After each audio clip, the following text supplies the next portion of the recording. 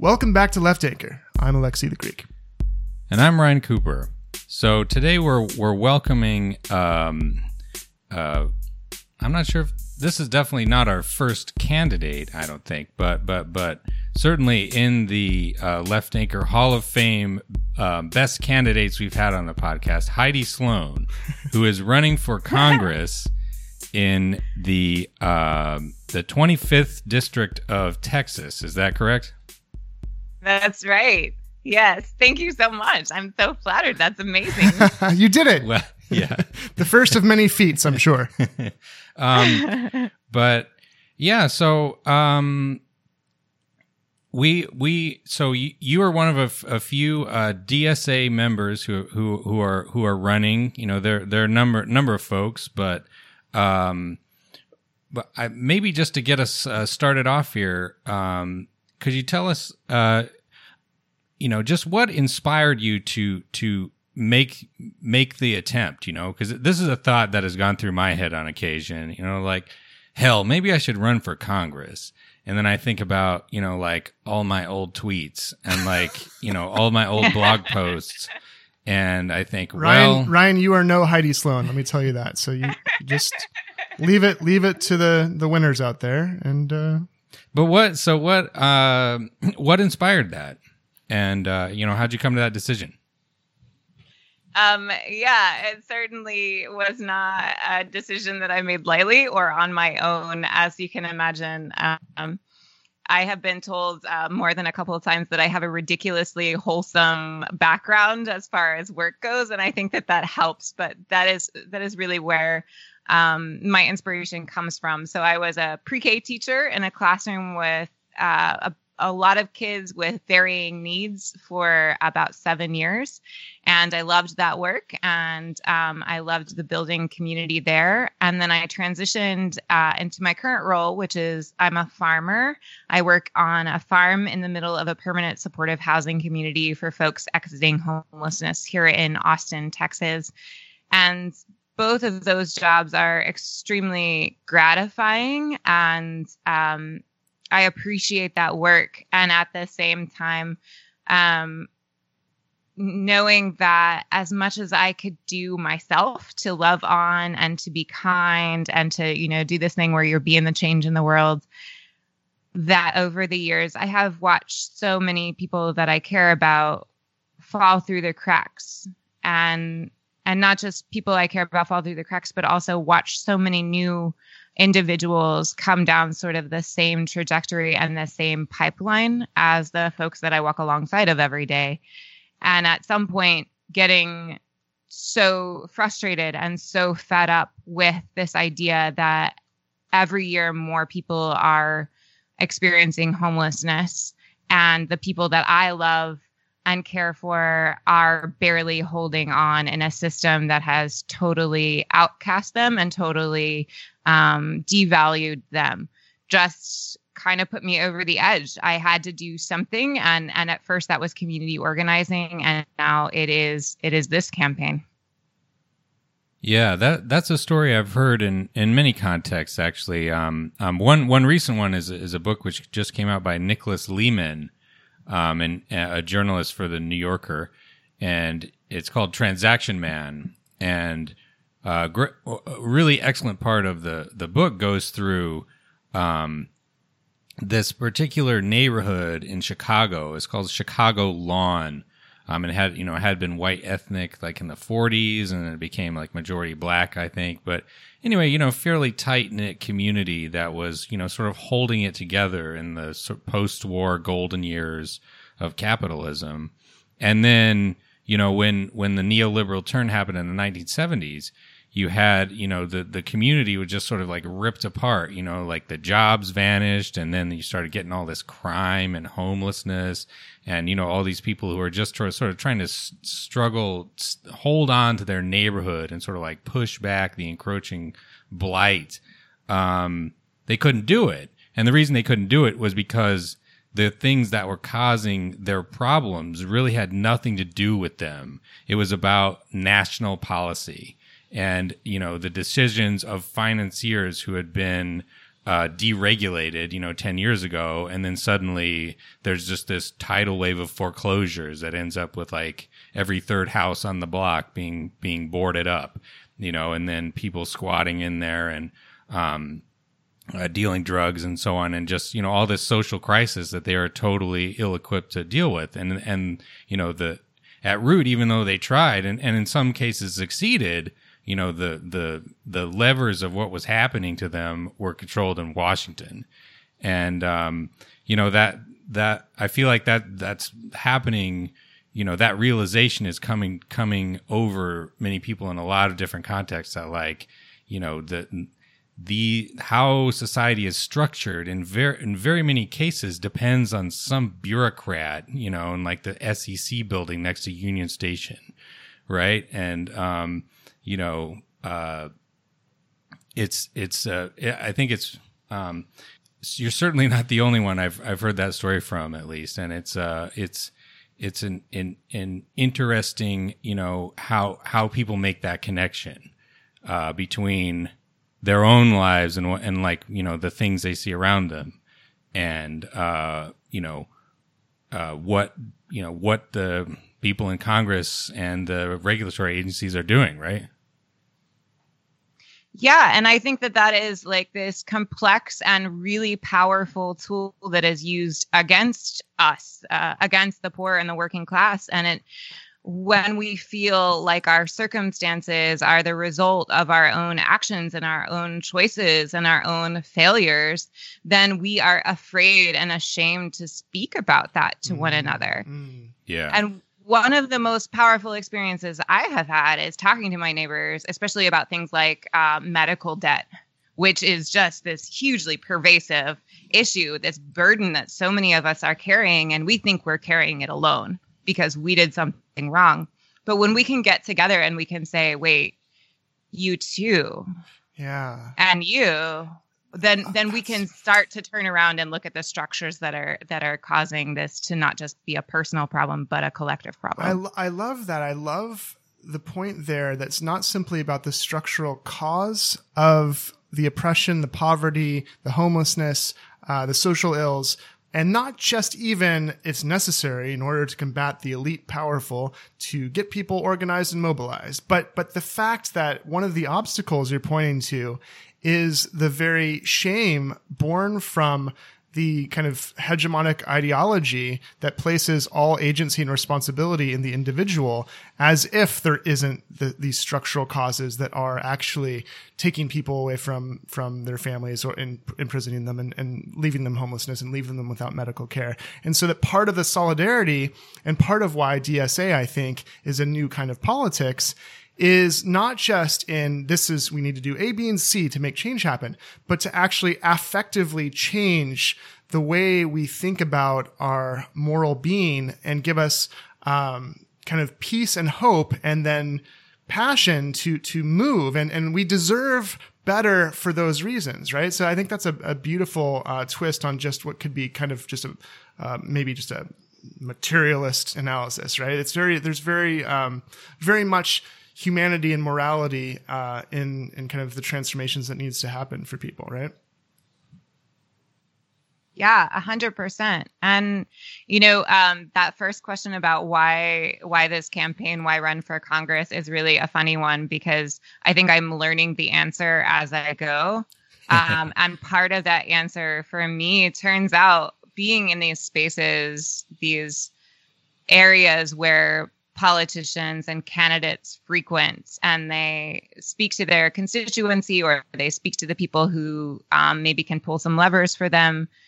The rhetoric there continues to be this hyper individualistic, siloed rhetoric, and it's this feeling that we are our vote, and that's all we are. And politics is just us showing up at the polls and voting once a year or however often. And for me, I'm coming from this background where the most powerful things that I've ever been a part of have had nothing to, or have had very little to do with people voting. They have had so much more to do with people showing up at their school or in their healthcare or advocating for their neighborhood and the housing that is there. It is not democracy for me. It's just like this marginalized concept that people are using to mean something that is not how I have meant it over the last years of my organizing life. And it's fascinating to think about like the ramifications of how we talk about not just our needs and the effects of the systems on us, but our power, that we don't recognize our power in our workplaces, in our homes, in our schools, in our healthcare, in our environment, and all of these other places, in addition to in our vote. Yeah. Yeah, that's a great point. And perhaps a good, transition into the next question. Just tell us, can you tell us a little bit about the 25th district? I think I'm probably not alone in thinking when someone says, where is the Texas 25th district? I would not be able to tell you until I looked it up, which I did, so we're talking about Austin, right? And so what? Well, or parts of and Austin, the 13 counties, I believe, in the 25th, right? But so what? I was looking up some previous electoral history. If I'm not mistaken, the last in 2018, right? The Democrat lost by like under 10 points, I think. Is that right? That's right. Yeah, and right around 9. Yeah, and then previously it was a little bit more than that. So we're talking about not a huge type of swing in terms of previous performance to take this on. However, those previous Democrats were I think I'm pretty sure they weren't DSA members at least. So what is the 25th district like, and why do you think that your political approach is one that can win? Well, the 25th district is one of those gerrymandered districts that they try to make letters out of on the internet to spell gerrymandered or whatever. But tell stories to tell stories to their kids. Yeah. It's 13 counties. It takes about 4.5 hours for me to drive from one end of it to the other. And a tiny little sliver of it goes through the middle of Austin. That is correct. And then it grabs some suburban areas that are really interesting because they are the areas in which a lot of folks who are displaced from Austin as it gentrifies are moving to. So those are really excellent and wonderful people to talk to and to hear from. It also takes a good swath of rural communities, which I love as a farmer and someone who is just very enthralled and always has been fascinated by particularly the building trades, finding a lot of camaraderie in those areas, a lot of like-mindedness as far as what a good day's work looks like and the power and the strength in that. It has a lot of veterans in the city of Killeen, which is about in the middle of the district. And then it goes all the way up almost to Fort Worth, Texas, not quite to Fort Worth, Texas, but some of the suburb areas there. And it is everyone. Wow. Yeah. Demographically and socioeconomically, like we get a little bit of everything, but that is honestly why it's so appealing. You talked about the closing of the gap last time, which was the cycle when Beto ran in Texas and we had a massive voter turnout and things really started to look a little bit different. This district, there is no one unifying thing you can say about it, except for that it's a working class district. And for me to really define what we mean when we say that, and to call people in to mean this inclusive, everyone but the owners concept. The poor, the working class, people of color, rural white folks, folks who voted a different way last time, folks who may have voted for Trump last time, but who are losing their hospitals and their schools at unprecedented rates. This is the working class. And for me, that's so motivating to be able to go out and say you are more than how you have been pigeonholed, and you are already the movement that we are looking for. We're just going to build power together. Wonderful. How many people approximately in the district? There are 762,000 people in the districts, and we intend to talk to at least 100,000 of them. Wow, that's amazing. That's fantastic. Yeah. A follow-up there. You talk about, so yeah, as you say, this is like a real sort of just a cross section of, the American class structure.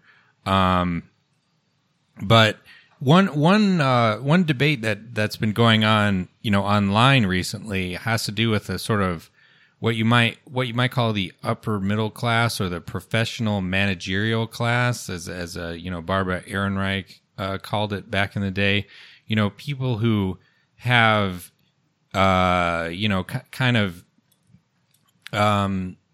you're talking about people who are working for a living for the most part, but they have jobs, as supervisors, or they're like doctors, and like people are very well paid, lawyers, that type of thing. But that the Barbara Ehrenreich thing came many decades ago, if I'm not mistaken. And, there's been some pushback or maybe some sort of like complication of this narrative that this sort of stratum of society is sort of like a bulwark of capitalism. Because one thing that's happened to like lawyers and doctors and nurses and so on to a fairly significant degree in some cases is they've been sort of proletarianized. All their special benefits have been eroded away. They're doing somewhat less, many of them. Somewhat worse rather than they used to do 20 or 30 years ago. And, so there's been a sense that because these people still are doing relatively quite well, but a sense that they might be sort of brought on to a system, to more kind of universal type benefits, where to say that like, hey, you're a nurse, maybe you make $70,000, $80,000, $90,000 a year. It's good money, but you are paying through the nose for your private health insurance and your private daycare and your private this and that. And at the end of the day, you are effectively very heavily taxed. I've seen calculations that the American worker on average is taxed higher, if you include private health insurance premiums as part of that tax, higher than any country except for the Netherlands. And so there's a sense in which you might start peeling, these used to be like the bulwark of republicanism. And so, Democrats like Chuck Schumer, they want to bring those people in as saying like, oh, you think Trump is bad, and we'll bring you on together with like your previous views. But then there's another train of thought that says, these folks are up for grabs. They have money and therefore power.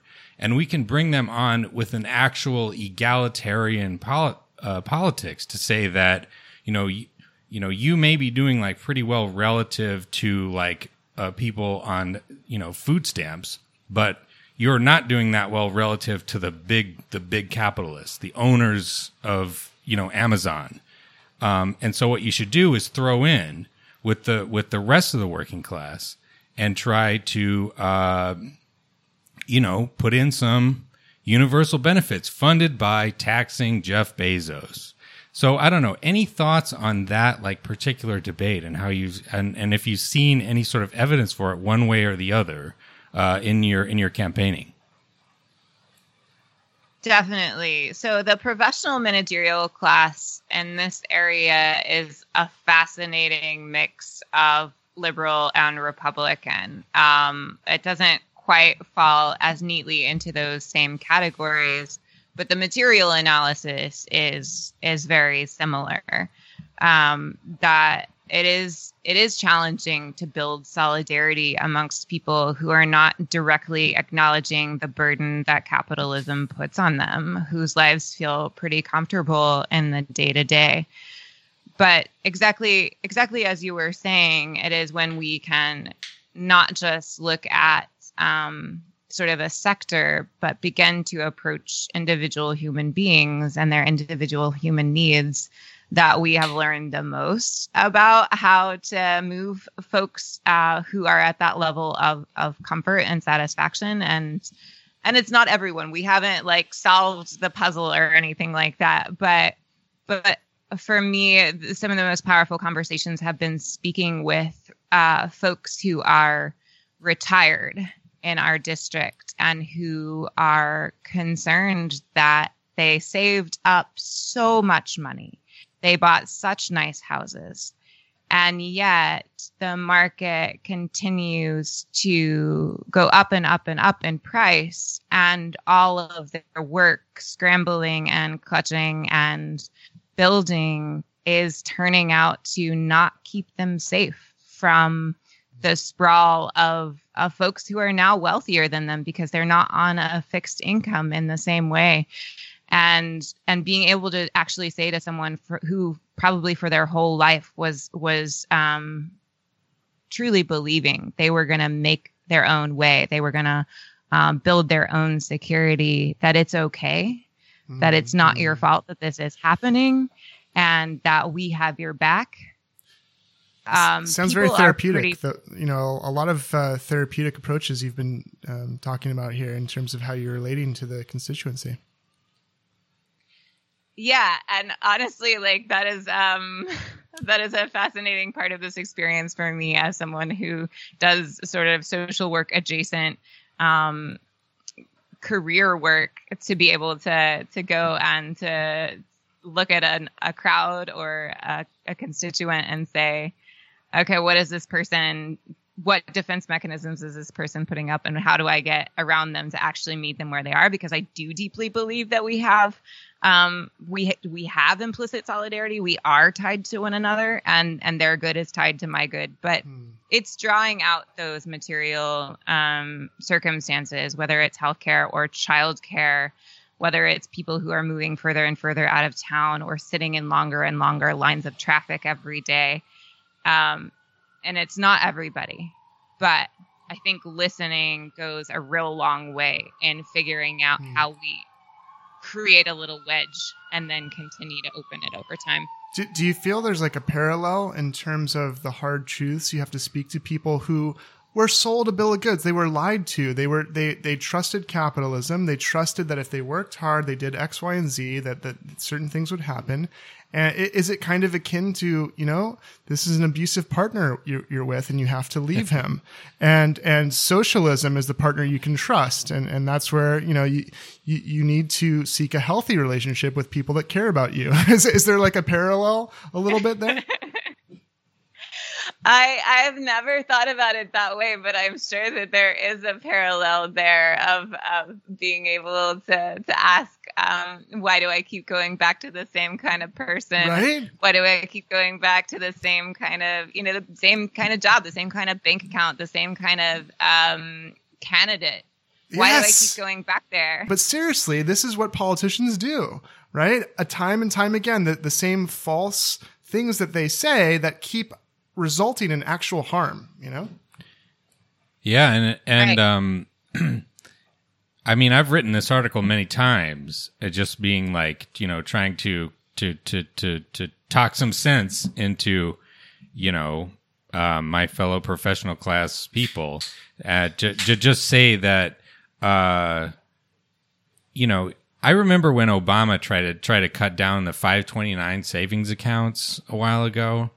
And this is just the goofiest policy with a tax advantage savings account, so you can sock away money for your to save money for college, for a variety of reasons. Won't get into it. It's just like all those tax credit things is just a disaster. And he tried to do that, and there was just this massive backlash from the upper middle class type of folks. But, if you think about like Bernie Sanders' free college type plans, who would benefit the most from that in an immediate sense? Well, certainly, any working class or poor, high school student who's like, oh, hey, it's free now, I'm going to jump in. Yeah, they would benefit a lot. But like, who goes to college for the most part? Like, upper middle class families always send their kids to college, and they would benefit a lot, so much more than this 529 crap, But they, it's just been the 1%. And this top, the 0.1% have been using those people as a heat shield to protect their own wealth from taxation for so many years. And it really is a kind of like when we're electing, a president or whatever, they say, can't vote for the Democrat. They're going to raise your taxes. And then when it comes time to do policy, they do a tax cut, and the top 1% collects like 50, 60, 70% of the winnings, and it's like, come on, guys, come over to the good side. But to shift gears a little bit, Heidi, I wanted to ask you about DSA, how you got into that, What inspired you to sort of join up, and what attracted you about the organization, and how if it's been a help to you in your campaign at all?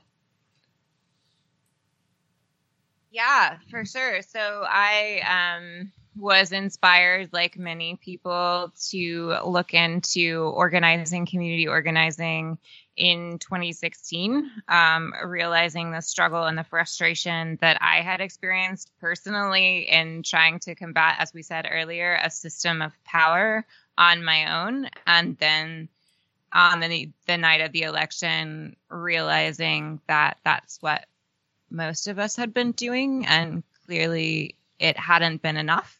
And watching that sort of public reaction, that public realization that we all went through, or a whole lot of us went through at that time.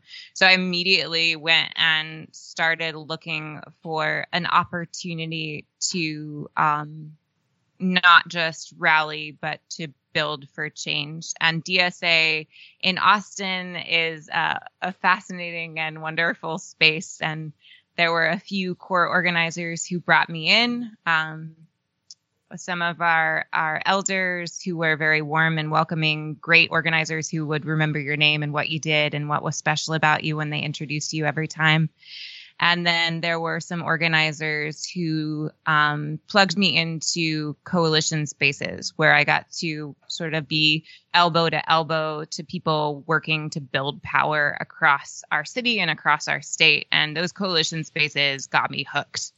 I'll tell you what, power mapping and researching and strategic campaign planning are my jam. I can't get enough of them. I can't stop doing them now, even while we are running. It's like addictive. Once you see, like, this is not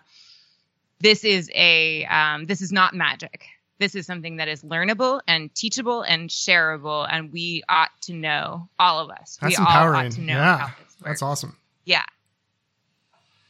And so DSA was that space for me, and I got to be in coalition amongst other grassroots organizations repping for DSA and building what it means when we say we're democratic socialists in Texas by strategic campaign planning and execution, by actually winning here.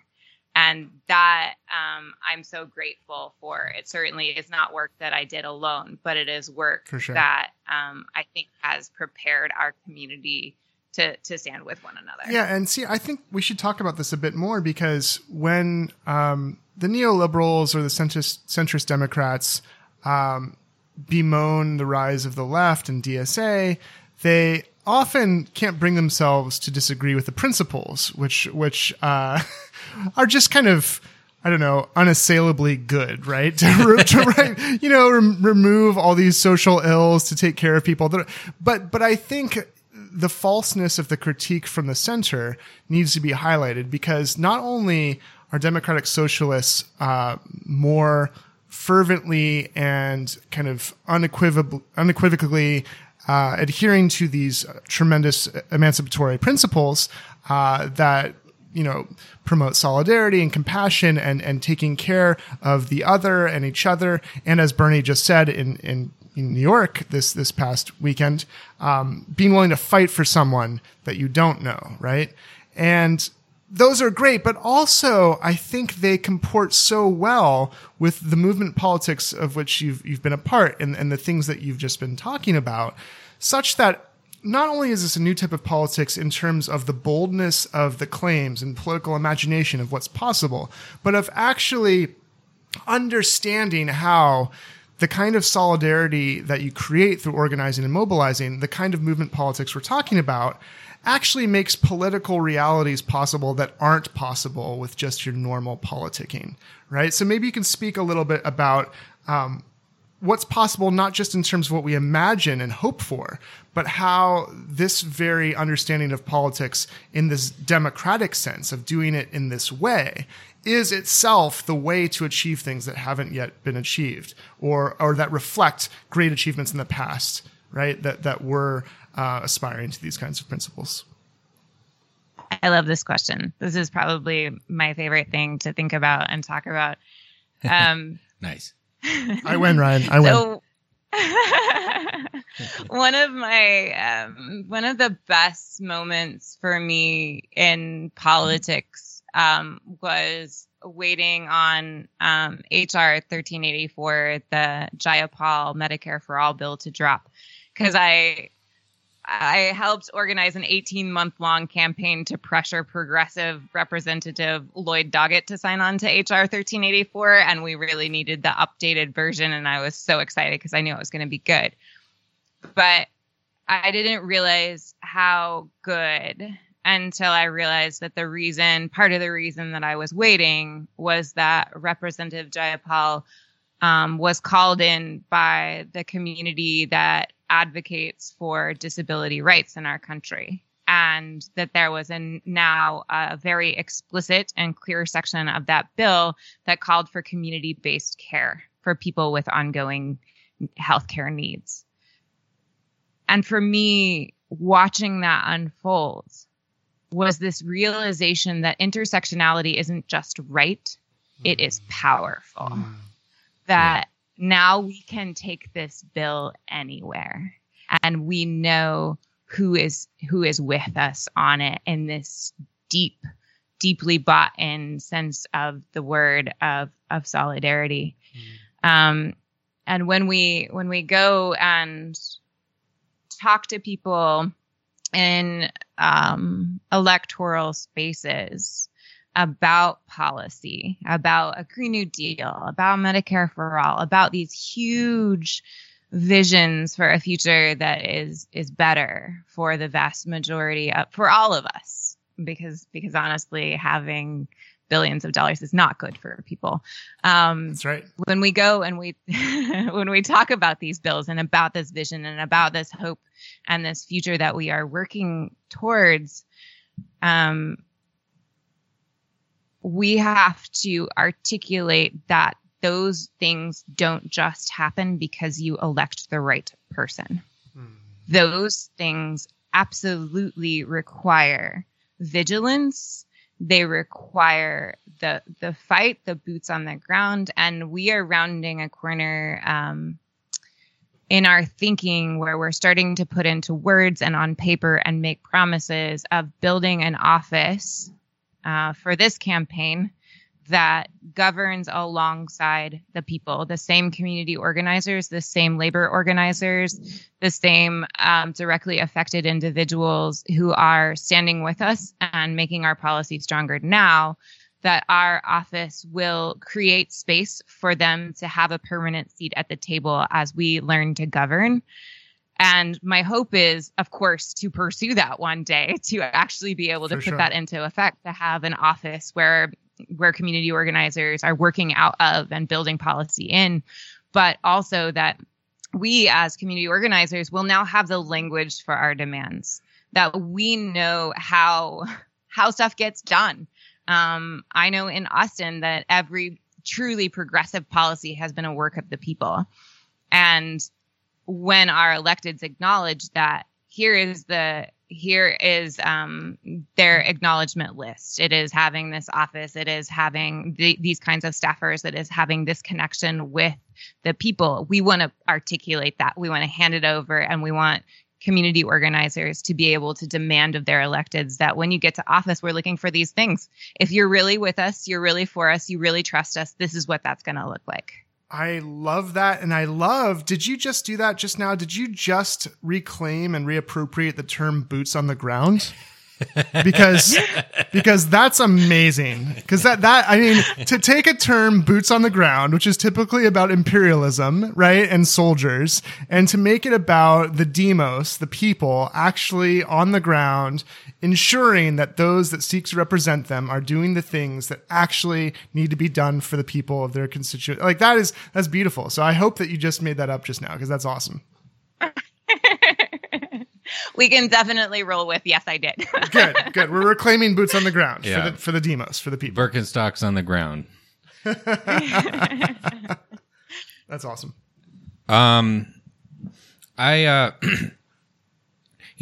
Speaking of, social welfare stuff like Medicare for All, you if I'm not mistaken, you have taken up the People's Policy Project Family Fun Pack, which is definitely the best named policy in the history of the United States.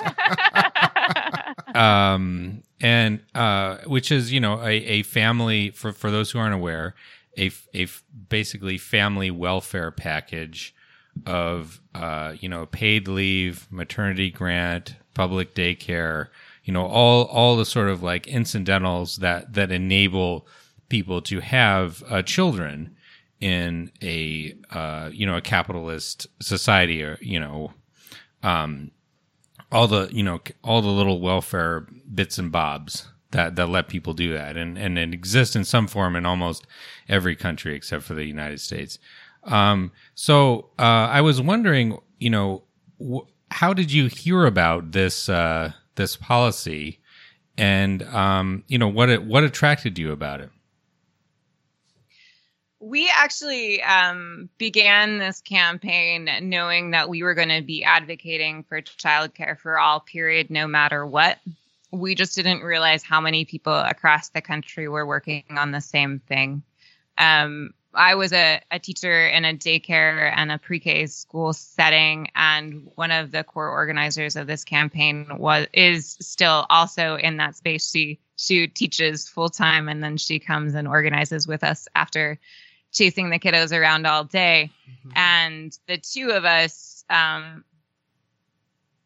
talking to the families that we have worked with across the years and knowing the choices that they have had to make, about, not just do I drop my kid off closer to home and pick them up later in the day on the way back, or talking to the families that we had to work with over the years and knowing the choices that they had to make of, do I choose a childcare option that is closer to my home and pick my child up just before bedtime every day? Or do I spend the money to pack a healthy lunch, or is it the easy and cheap option because I don't have time to spend cooking for my kids?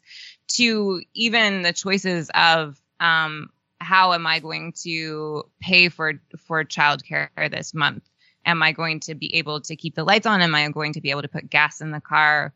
I absolutely have to go to work, which means I have to have childcare, which means that is not a negotiable. And so what am I going to give up so that I can make sure that I get this paid for? That's such a tremendous and real and widely and deeply felt issue across the country. There is no arguing that children deserve care and deserve time with their families, and that families deserve health and security and support in that effort. And I think that the family fun pack, which I actually really do like the name. I kind of want fanny packs that have family fun pack. It's so good. I mean, fanny pack is a great name, but Fanny and Freddie have besmirched it. I think we're in trouble because of no. So I have an interesting have you heard of the study that they did? I don't know how many years ago it was in Israel about daycare centers and the fact that a lot of parents were late in picking up their kids from daycare. And so they were trying to figure out, if we kind of create a fine that will penalize parents if they show up, more than 15 minutes late or whatever it was, might that incentivize to be neoliberal parents to be more responsible and show up and so forth. And this study was fascinating because what happened is the parents ended up being far later in picking up their kids after this. And what they discovered was that the non-market norms of like caring about the person who's watching your kids and not wanting them to have to wait after work with your children because you were not responsible enough to pick them up on time. Those non-market norms, which we call, being human with each other, those were crowded out, to use a neoliberal term, by the market norms. And they just thought, cost benefit. Is it right? Like, am I willing to pay a certain amount of money in order not to worry about being responsible to another human being? And now I don't have to care and think about the other humans involved in this scenario. I just have to think about how much money I have and if it's worth if it's the opportunity cost, right? So I'm wondering if part of the platform, part of the proposals, part of DSA is about getting people not just the time or the job that they require, like jobs guarantee, or all the things that help them have the space to be human and the space to advocate and be political, to be active citizens, but also the kind of logic, the kind of thinking that doesn't instrumentalize everything, that doesn't make everything a cost-benefit analysis. What has DSA or what has your organizing, what has your life experience taught you about the need to change the way people think about each other and to not kind of resist the hegemonic ideology of neoliberalism? Yeah, that's a huge question. And I think that we experience it on the regular. It is often a tempting argument to make the cost savings argument, right? I like that example because there's an implicit assumption that the child care worker actually gets that money, which we know is so often not the case. Right, totally. I think one of the most fascinating instances of that for me has been this campaign we've been working on here locally for the last year and a half around the decriminalization of homelessness in Austin. And this has been a big lift of a campaign. It has taken really talking to people about an issue, talking to voters about an issue that is not necessarily something they relate themselves with, that they want to imagine themselves interacting with. Right. The ticketing of people sleeping or camping or sitting on the streets or flying a sign or panhandling on the corner.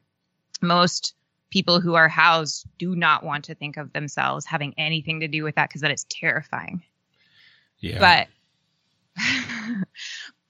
the alternative way of weighing that situation that is offered in so many of these spaces where we are having town halls and we are going back and forth is the cost of having a human presence that is less palatable to some, I guess you would say, on business. Like, what does it do to our businesses? Is our business, our tourism dropping in this city?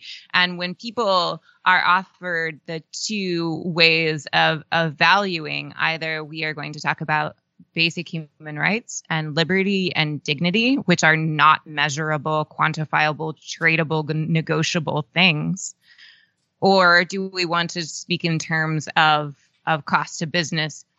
So many of my neighbors have surprised and given me such heart in saying that we can't put a number on this. It's not possible. You can't tell me that a person being chased around the city by the police for not having a home is measurable in dollars and cents to this little boutique in downtown Austin or this hotel that's already making millions and millions of dollars every year. Please take that out of the equation. You are muddling things. That is not me saying that, though I deeply believe that. That is my neighbors who are wading into this fight with some trepidation, with a lot of questions and a lot of skepticism.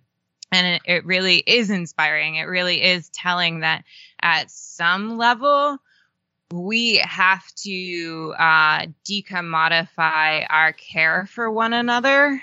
We have to stop assigning it a value that is earnable, that is expendable.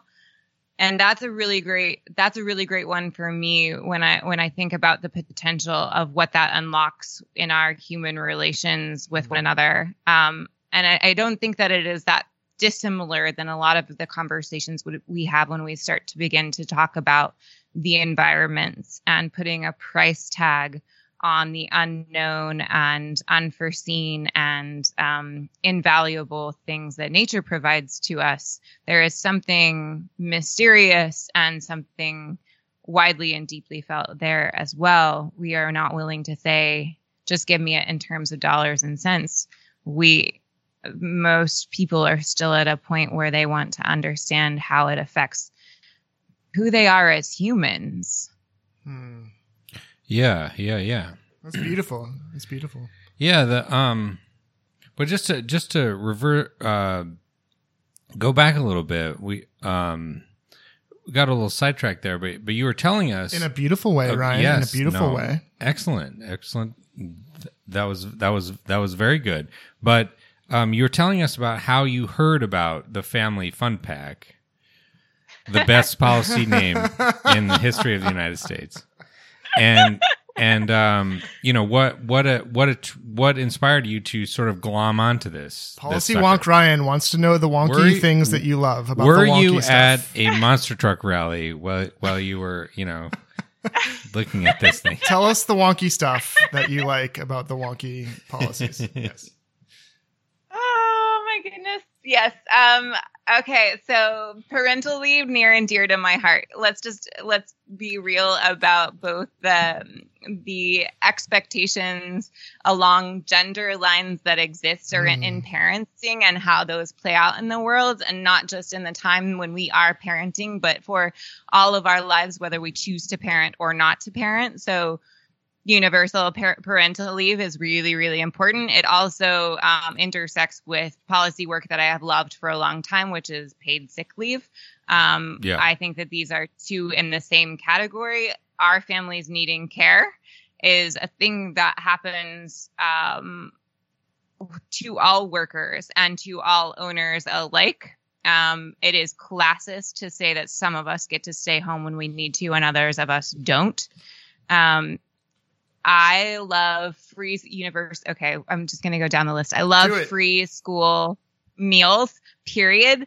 I think that when we have some kids who eat free school lunches or free school breakfasts and other kids who don't, I don't just think this is true. Yes. When we divide up that way, we all know what it's like to be in elementary school or worse in like 7th grade and feel judged by our classmates for anything. And to give kids the excuse to start judging along class lines at that age is absolutely ridiculous. We should feed everyone. Yeah. And that food should be good and healthy and accessible and universal. Those meals should be a place where we all feel equitably concerned for and cared for. The child allowance, we have children at the hardest point in most of our lives, and the point when we are trying to figure things out, how our housing works and how our careers are going. And before we've expropriated the wealth from the wealthiest, we haven't done it yet. Like, we're young, we haven't yet expropriated all the wealth. And so we need support while we're having kids. We're young.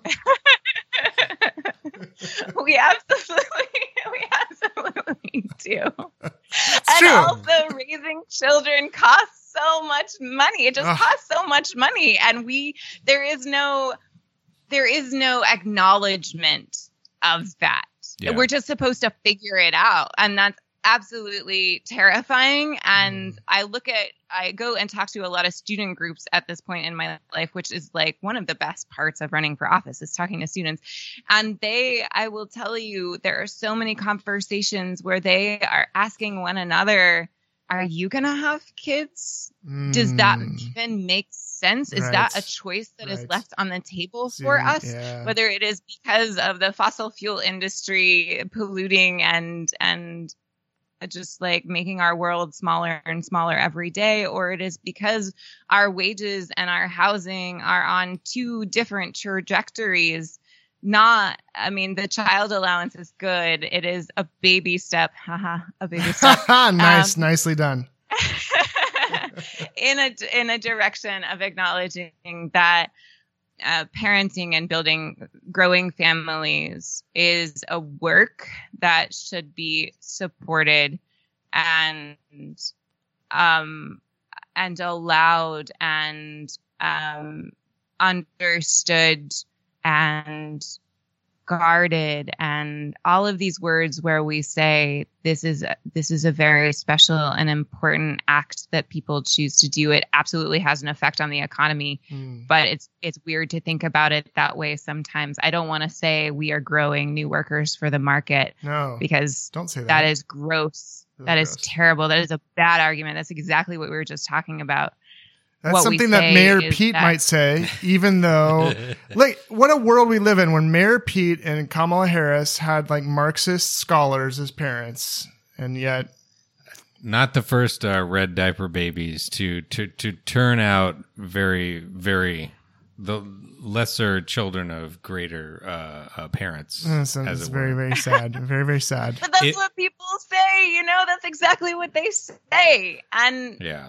That's disgusting. Yeah, and there's a I think there's a twist you could put on that, which is that you're not to have children is not to just raise the next succession of corporate drones to work at Walmart or whatever, but is to people to like reconstitute society and to take care of you when you're old and decrepit. Like may they all be Greta Thunberg. Every minute of every day, like people have to work to move society forward in time.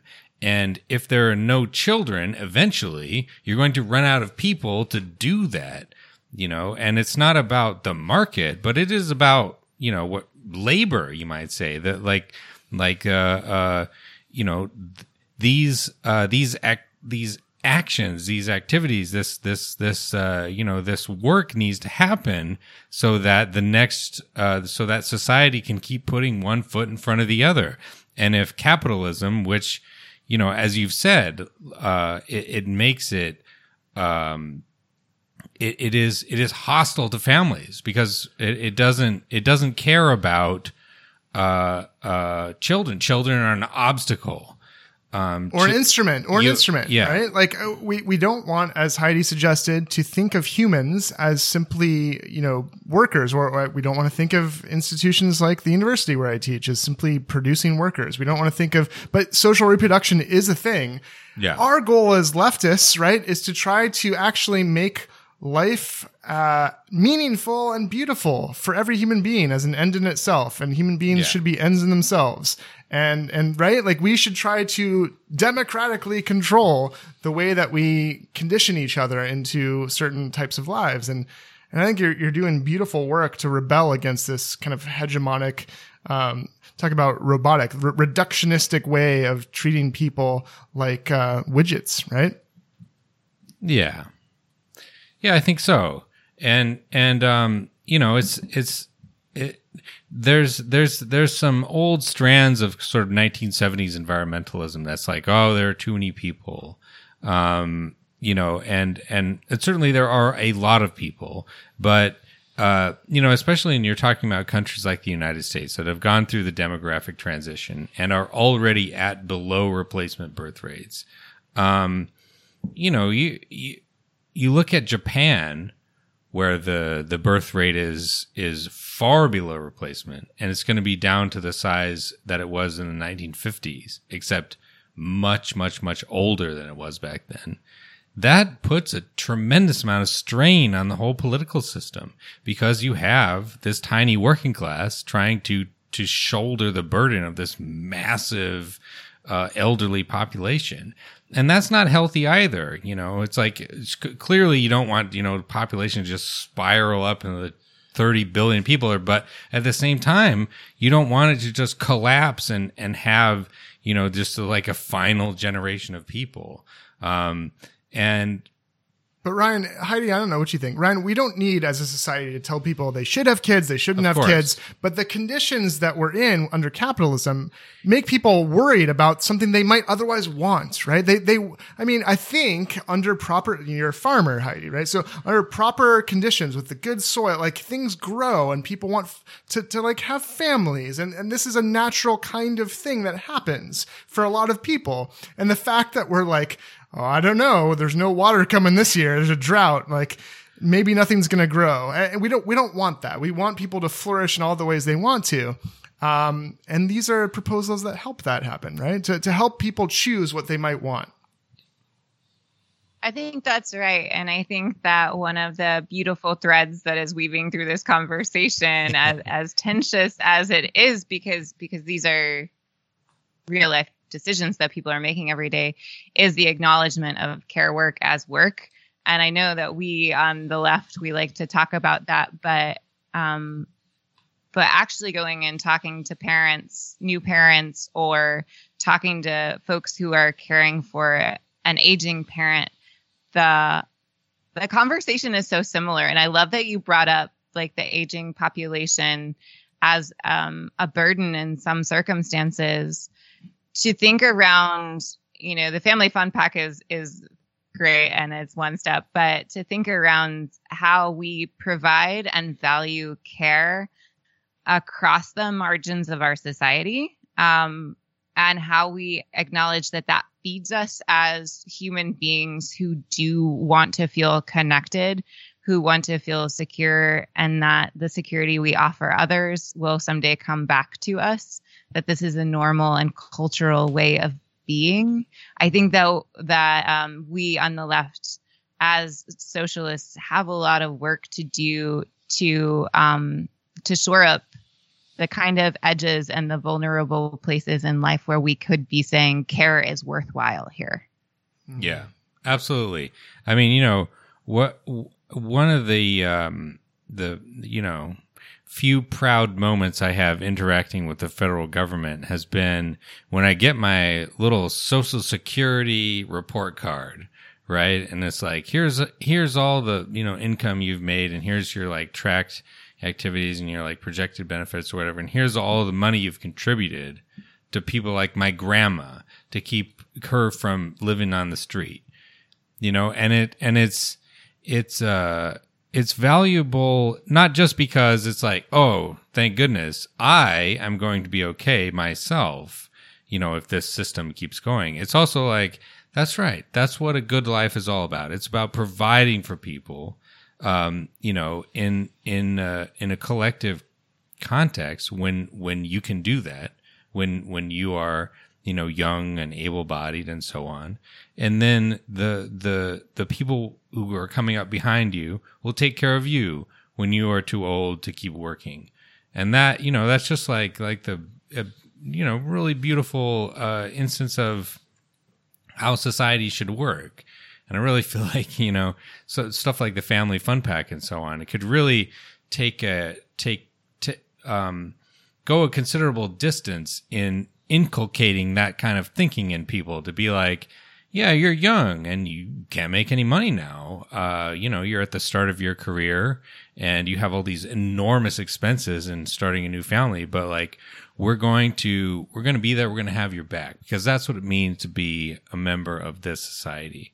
And so when you're, in your like middle age, when you're 47 and at the peak of your earning potential or whatever, and you're making lots of money and you're paying lots of taxes, then you'll have the pride of knowing that that money is going to the people who are coming up behind you, to say that they, I'm taking care of them. And that, you can have some pride in that, to say, I'm doing my part. I'm doing my part. I'm being a part of this like collective machine. And I think there's a real, there's a real beauty in that, and a real kind of, it feels good in a way that almost everything else in American society tries to stomp to death, and it's just such a delight to get that. I think I've gotten like 2 of them in my life, those little Social Security cards, to be like, oh yeah, look at all these taxes I've paid that kept people off the street. Isn't that great? I feel great about those taxes. So, I totally hear you. And I think that is exactly right. And at the same time, I think that we live in this fascinating predicament where we can imagine a world where that is enough. Right. And then coming back to reality and just saying like, oh yeah, corporations don't feel that way. Jeff Bezos does not feel that way. And so there is the world that we are looking to build, and the way that we can envision and materialize that world right now. And there is the acknowledgement that actually the family fun pack is never going to go far enough unless we are actually redistributing wealth across our society more equitably by a huge factor, an almost overwhelming factor. Then the family fun pack, then looking at childcare that is equitable and universally sort of like owned and responsible, where we are saying that we as a society acknowledge and care for the children and the aging, then I think that begins to make sense. So it's sort of this dualistic tendency where we have to, yes, this is who we want to be, and this is the world that we can imagine living into. And that world is not possible as long as this one where capital rules exists. That's right. And I want, maybe the last question will play on that. Of course, Ryan, you can ask more if you want, but I have something specifically to build on that. And I think it's very important because, look, our audience already knows that your Republican opponent is sleazy and needs to be ousted. And our audience even knows that the progressive Democrat that's also running doesn't hold a candle to you and to the kind of socialist understanding of principles and movement politics that we've talked about. So specifically for you, what on the one hand really angers you? What do you see that really needs to be destroyed and prevented and just totally removed from affecting the lives that are of our concern and our polis and our political community? What really specifically makes you angry that you want to stop?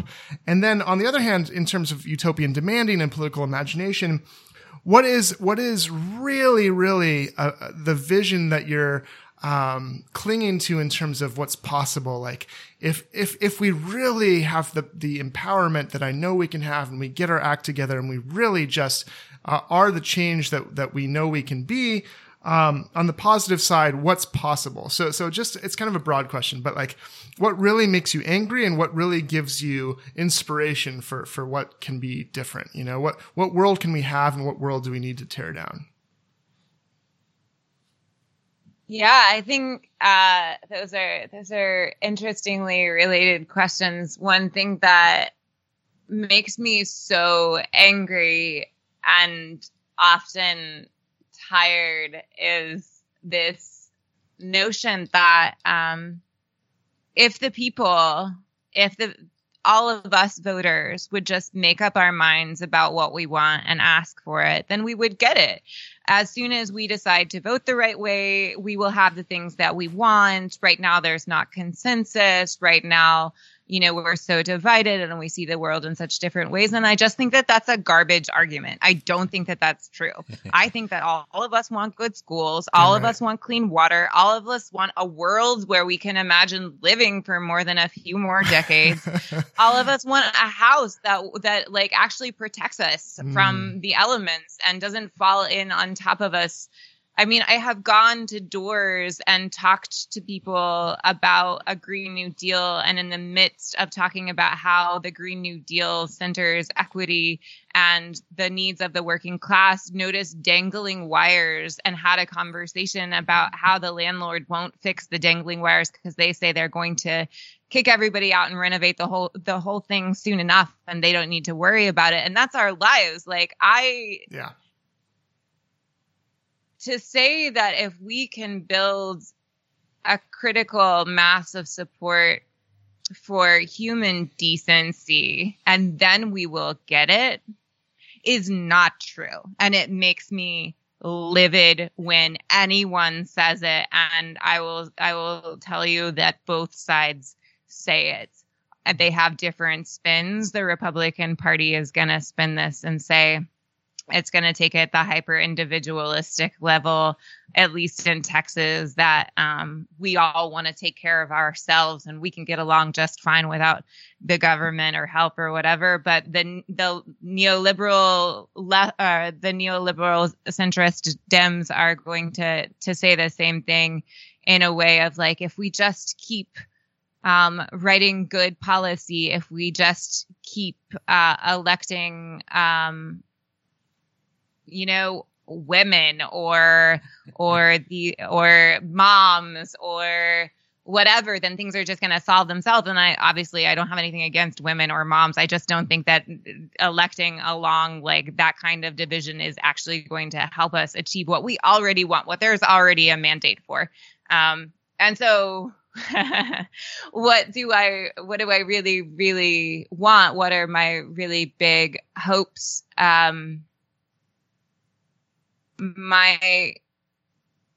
There are material policy initiatives that are near and dear and that would change my life. My mom doesn't have healthcare. My partner doesn't have healthcare. Right. Most of the people I work with don't have it. But I have been around the organizing block enough times to know that once we win, we're going to have to keep fighting.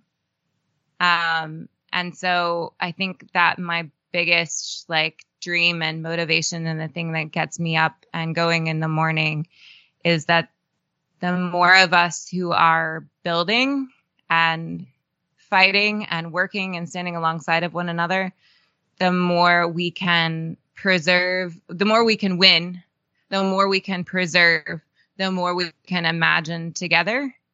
That I know I can't defend. We won paid sick days in Austin. I can't defend that on my own. We pressured Lloyd Doggett to sign on to Medicare for all, and he's already backpedaling out of that. We won the decriminalization of homelessness in Austin, and they want to negotiate with developers to recriminalize so we can have housing. Yeah. These are not negotiations that any one person can have on their own. These are negotiations that it's going to take whole communities saying that we are fully bought in and vigilant. And when you get tired, I'll take your place. Yeah. That's beautiful. So in a way, your hope is for the people to be active and involved enough to have that collective ability to replace each other when you're tired, to be on the front lines when you need to be making the demands in a consistent way and fighting and struggling against the powers that be, until just the fact of our numbers and the fact of our solidarity is too overpowering for the elites to keep winning, right? Yeah, I deeply believe that that's what it's going to take. It's going to take all of us, and it's going to take all of us doing what we can right now and then what we can tomorrow, which may be different. But the number of people we have right now has to grow, and then we can call in folks who are even more burdened and help them to be part of the fight, because asking them to bring more of a burden onto their own shoulders right now is irresponsible, but we need them in this fight as well. Yeah. And that's I think that's a good place to stop. Just one more question for you though. If people want to support your campaign, make a donation, volunteer, where do they go? Thank you. Super easy. Our website is HeidiSloan.com. And we also love for folks to follow us on social media, which is all really easy to find when you search Heidi Sloan. That's a great place for us to have a dialogue, because we know that we don't have all of the answers or all of the way forward right now, and we need your help to build that. Thank you so much, Heidi Sloan. It's so much more inspiring than the consultant class centrist Dems who say, don't you know there are red states and blue states, and the Senate has so many Republicans, and you can't pass legislation if there are Republicans in office? This is so much more beautiful and inspiring, and just what else can we do but do our best to, fight for that which we all deserve. And so thank you so much for giving that message and for running and for all the work you're doing. We wish you the greatest success, and I know that our fans do as well. Oh, thank you. I really appreciate it. It's great to talk to y'all. Hey, pleasure. Good luck. And thanks for listening, everyone. And we'll talk to you again when you win. Sounds like a plan. Last but not least, we have a friendly reminder that we have a Patreon. You can support the show with $5 a month and get an extra episode every week. We really appreciate the support, and it helps us keep this going.